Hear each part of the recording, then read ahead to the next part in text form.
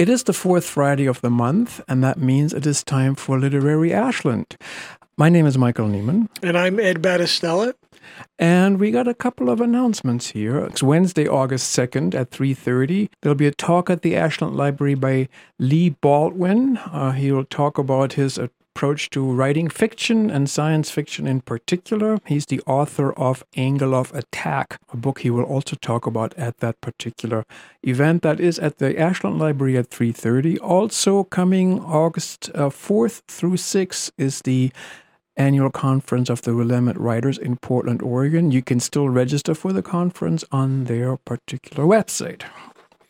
Right. And today there's the giant clearance event hosted by the Friends of the Medford Public Library. Thousands of donated books and materials will be available at the giant book clearance event.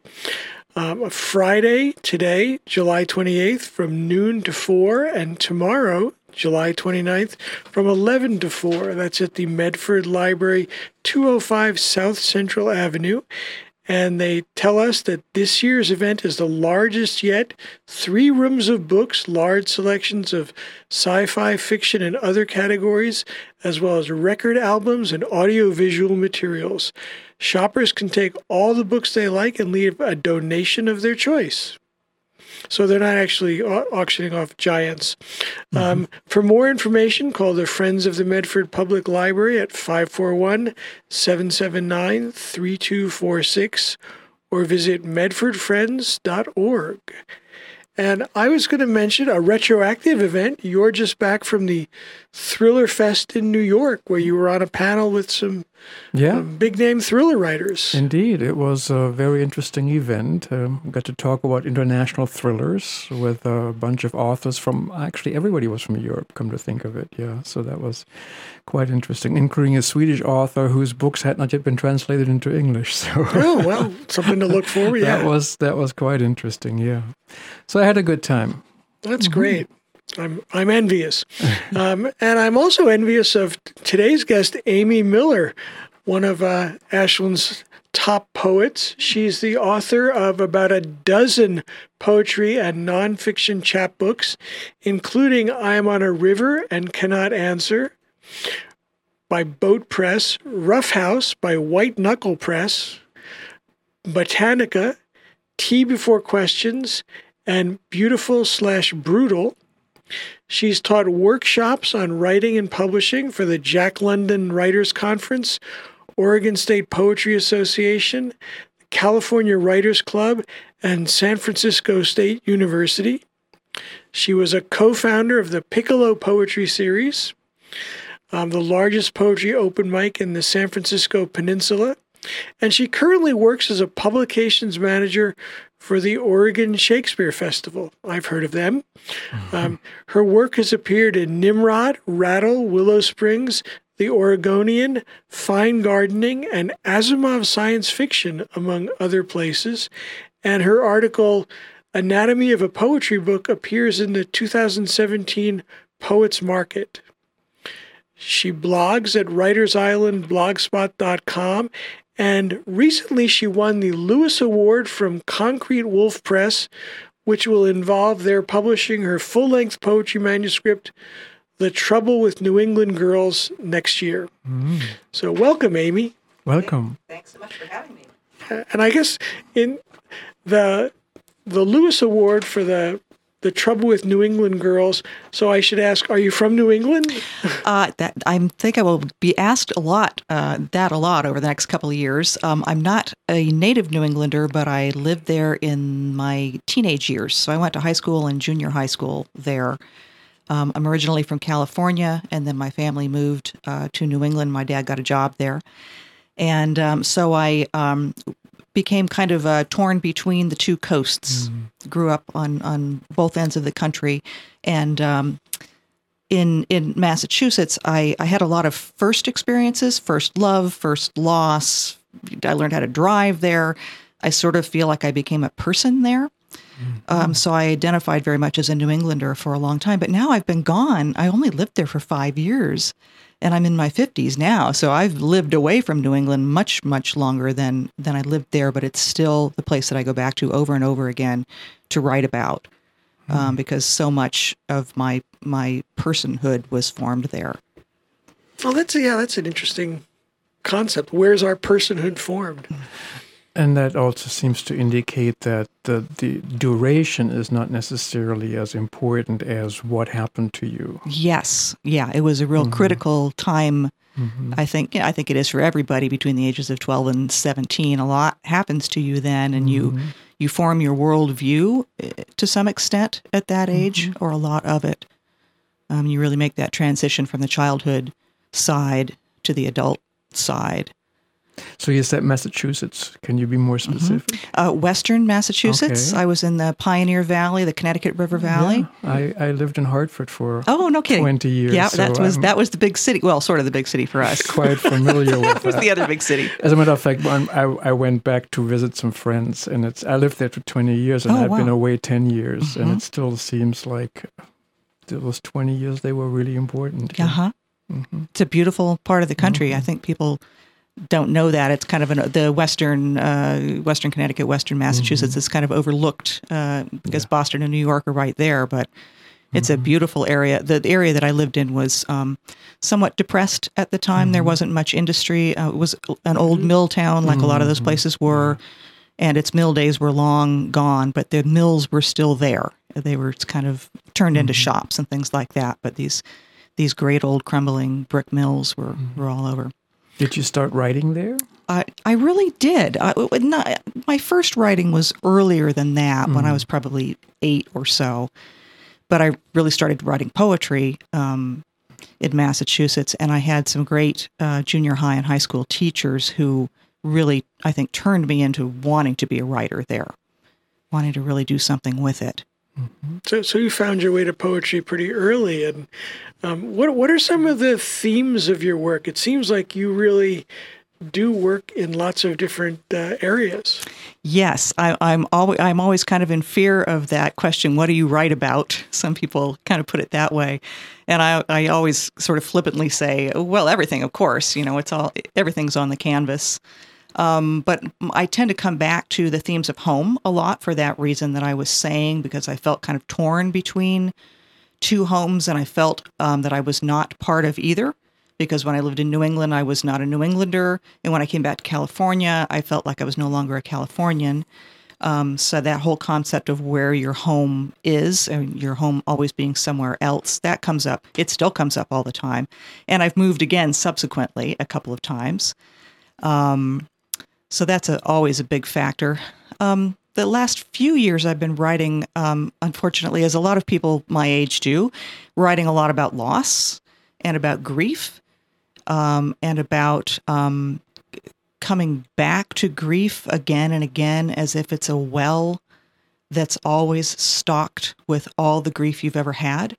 So I find every time there's a subsequent loss, I lost my parents now.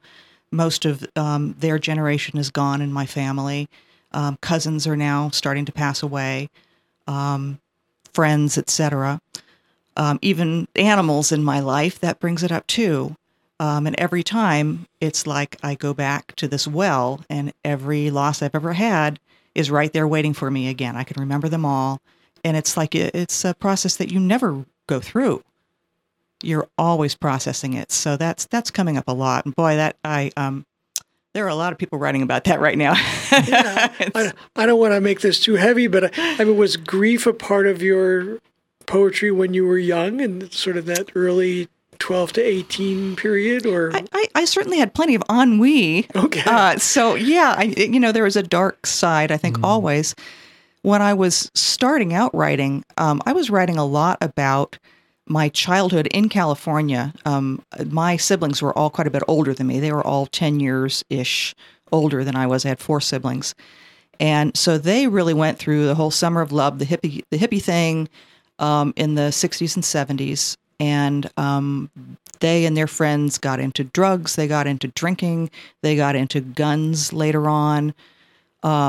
So it was like this beautiful world that turned very dark within a few years. And one of my relatives was institutionalized, we think because he took too much acid.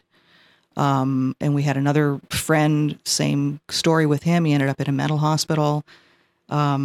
And those things were really weighing heavily on my mind as a teenager. So that's pretty much where I started out. But then there were also the poems about the guy that I had the crush on, and horses, and all the usual stuff. But that dark material, I recognized right away that was really fertile ground. It was interesting to me, and there was a lot of depth to it, and my teachers responded to it more so than the horse poems, let's say. Teachers are like that. Yeah. Would you read us something? Sure.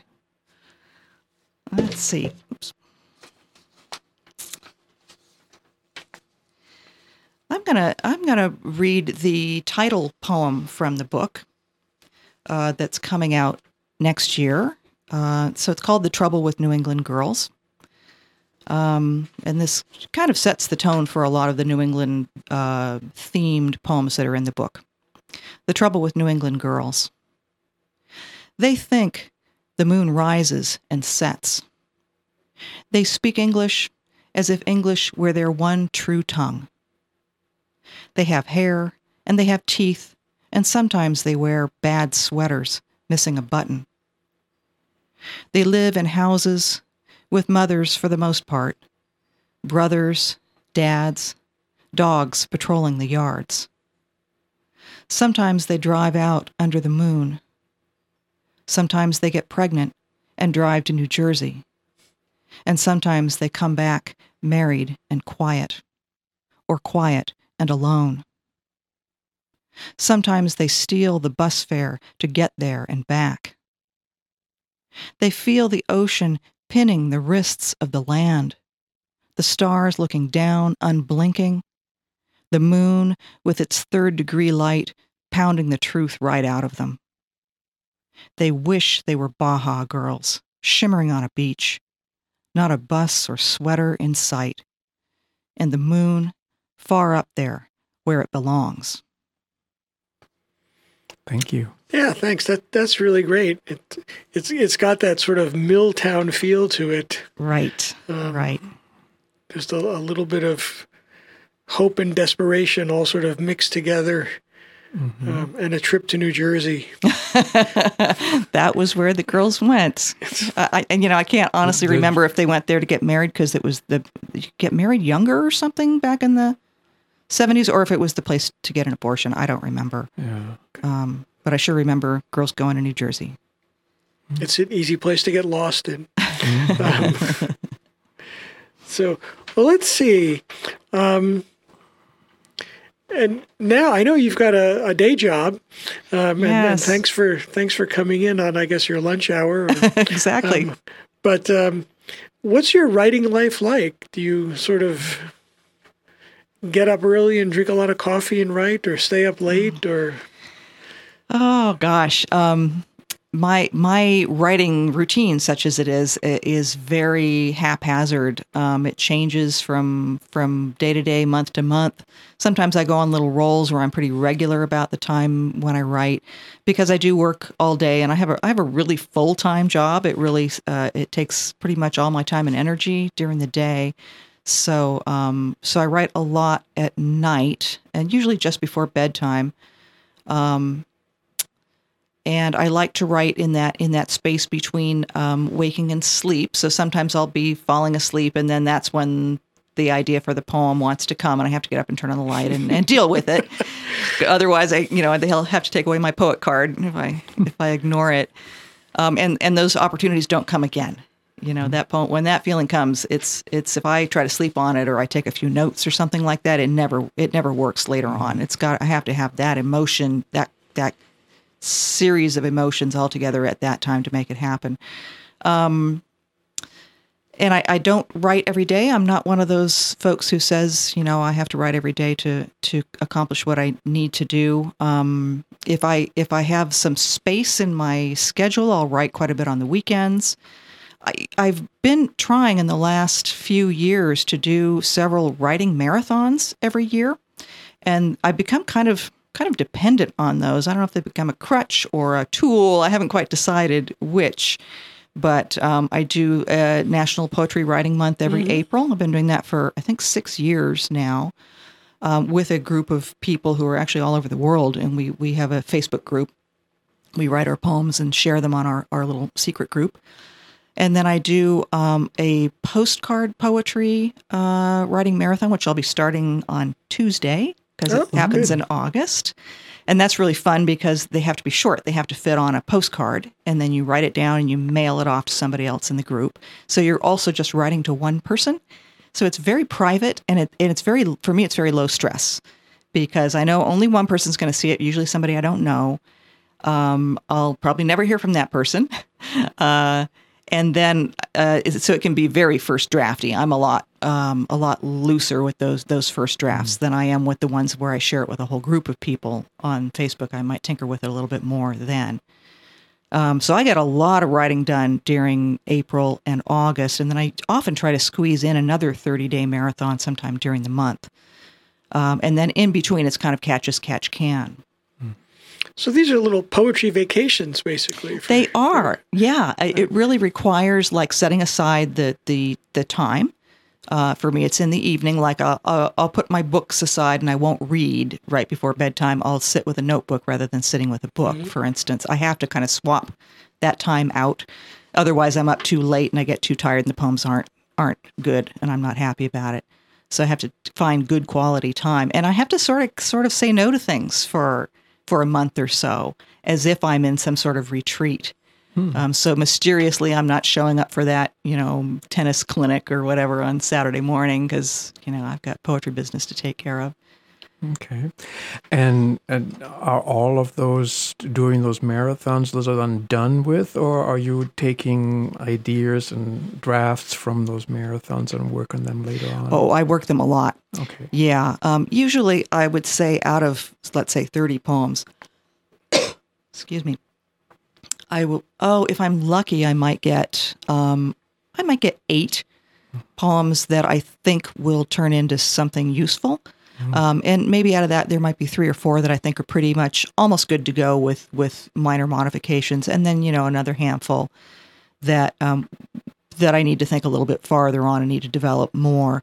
And most of the rest of them I don't go back to right away. But then in a couple of years, very often I'll go back to some of those marathon poems and I'll go, oh, I like that stanza. I had a good idea there, or I had a good premise, or the first line is something that I should use. And so when I'm really in a kind of a ruthless revising mode, and it's like that cleaning the closet mode where it's like, I'm just going to take stuff out. Stuff's got to go. If I can get into that mood, sometimes I can go back to those poems that didn't seem to have possibility back then, and I'll find something, and then I'll really try to work it out of that and add to it, or even combine poems together, things like that. So it's all raw material. And that I wouldn't have if I hadn't signed up for some crazy 30-day poetry marathon. Yeah, and it's sometimes that kind of external commitment that keeps you going. Right, and it's extra important for me because I do work full time. Yeah, no, I can understand that.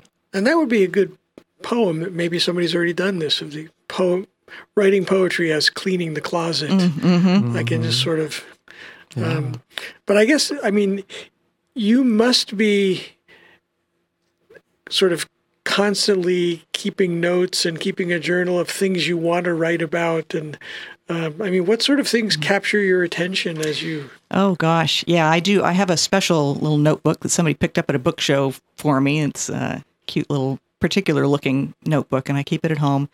And I keep it pretty much next to me all the time while I watch TV. And watch movies and sit and read, and it's always somewhere nearby. And I'll jot down puns.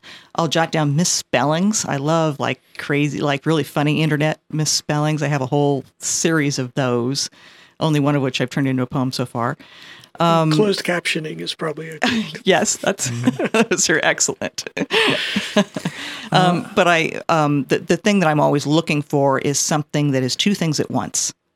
That's what will spark a poem for me. So it will be something that seems to be one thing on the surface, but there's a whole other thing going on under the surface, or it seems to be one emotion, but there's a cross emotion, at least one, sometimes more, working underneath it. And if I can if it might be a quote, it might be an event, it might be something that happened to me or a story that somebody told me. If I could jot down the bones of that so that I can remember those conflicting emotions, those are the most useful for me later on. In case you're just tuning in, this is Literary Ashland on KSKQ, and we're talking with poet Amy Miller.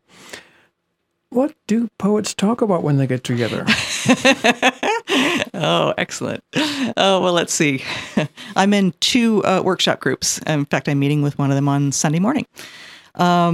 We talk about other poets quite a bit. We talk about things we've been reading, readings that we've gone to, folks we've heard of. If there's Pulitzers were just announced, or the National Book Awards or something like that, we might talk about that. Mm-hmm.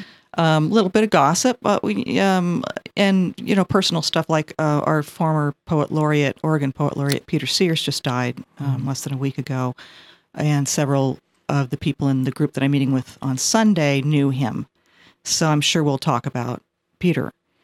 And we get a little catty sometimes, and that's sort of that's our privilege for having been in the business for a while. We joke around about, little mishaps that have happened out there in the industry, and missteps and that sort of thing. And all the usual stuff. That sometimes it's just a lot of hanging around and having coffee. I really enjoy that part of poetry groups. Workshopping is great, but I like just the social interaction with people who are kind of on the same page, pardon the pun, than I am. That's right. The work can always be put off for a few minutes. Yes. Yes. Well, and I know you're the poetry editor now for the Jefferson Monthly. That's right, Jefferson Journal. Jefferson Journal, right? The new name. And can you tell us a little bit about that? How do you select poems? Let's see. Well, most of them come through over the transom. We have an actual slush pile. Oh, good. Do we need to explain what a transom is to our? No, people will know. I'm just kidding. Yeah, we have a big listening area, right? It goes from Eureka or somewhere around in there all the way up to Eugene and way out east and all the way to the coast.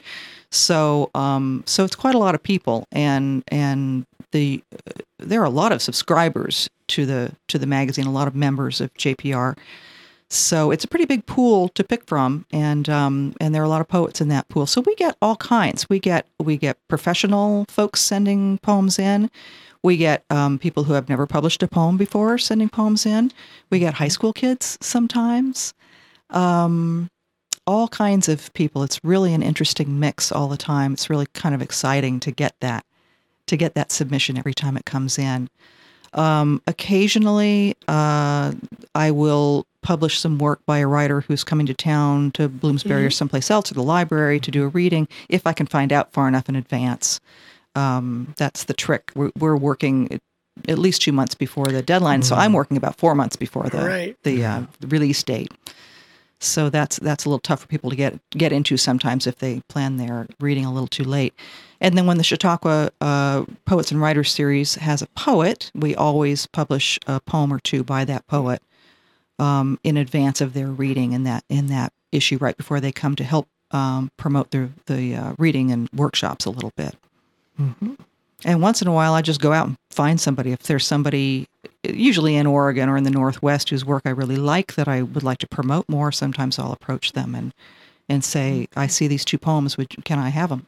Okay. Yeah, that's it. Good. Usually they say yes. That's a good way to do it. Yep. Good approach, yeah. When you're writing poetry, do you have a particular reader in mind, or an ideal reader? Gosh, that's a really good question. I guess I don't, because I've really never thought about that. Okay. I think I always feel like I'm writing to one person. So maybe it's somebody who's in there subconsciously that I don't even think that I'm writing to, and it's probably somebody from a long time ago. somebody really smart though, because it's like, okay, you gotta keep up here, you know. So it's like those postcards. Yeah. You've got one person Right. in mind. Exactly. Yeah, and the postcard thing is kind of interesting because sometimes I write them. What's it called? You know, when you epistolary, where you Oh, right. you A you start series of out, them? dear so and so. You write it as a letter, Yeah. and that makes it so much more intimate. Even though I'm putting the person's name on it, I have never seen this person. I don't know anything about them, but somehow it changes the poem a little bit Right. because I'm talking to that really specific person and thinking, what should they hear, or you know, what will they respond to? Well, and speaking of hearing, could we hear another poem? Sure. Yeah.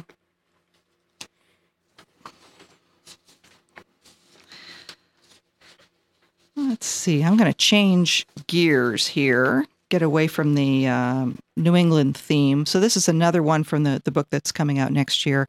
The middle part of the book is two sequences of poems braided together. And one of the sequences is actually about the Rogue River, odd in a book about New England, supposedly, but that's how it goes. And then the other series is all about grief, but it's grief seen through the lenses of pop culture and everyday objects and things that you would not normally associate with grief.